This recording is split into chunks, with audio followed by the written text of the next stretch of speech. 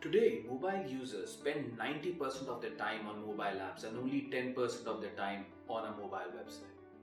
In my today's session, I'll be explaining you how you can convert your website into a mobile app. My name is Abhinav Girdhar and I'm founder of Appify.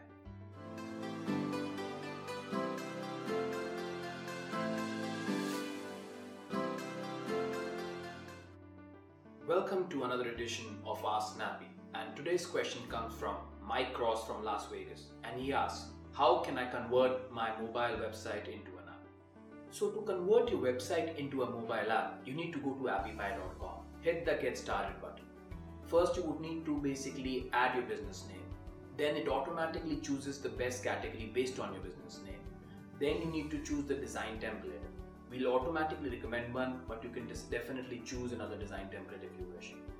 Next, you would go to the app builder page. That is where you need to click on the website page. You need to add the website page into the main pane. You basically then need to click on save and continue and go into the dashboard. Download the test app. The Android version is APK, the IPA version is for iPhone. Test the app on your iPhone, test the app on your Android phone, see how it feels. So what you have accomplished now is you have converted your website into an app. However, here is the caveat. Both Google and Apple do not just want an app which has your website or no native features. So we highly recommend you, when you are adding your website into the mobile app, you should also choose some of the native features that we have. We've got over 35 native features that you can actually choose from. You can use the augmented reality features that we have. We have virtual reality features. You can have an e-commerce store. You can have a chatbot. You can have a messenger. So what I'm suggesting you is have the website page and also add some other pages. This would increase the chances of your app going live on the App Store and Google Play.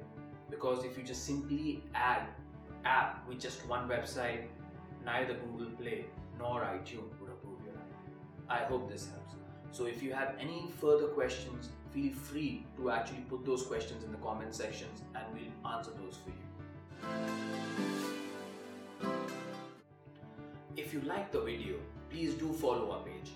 And if you have any marketing or app related questions, please ask them in the comment section and I'll personally answer those for you.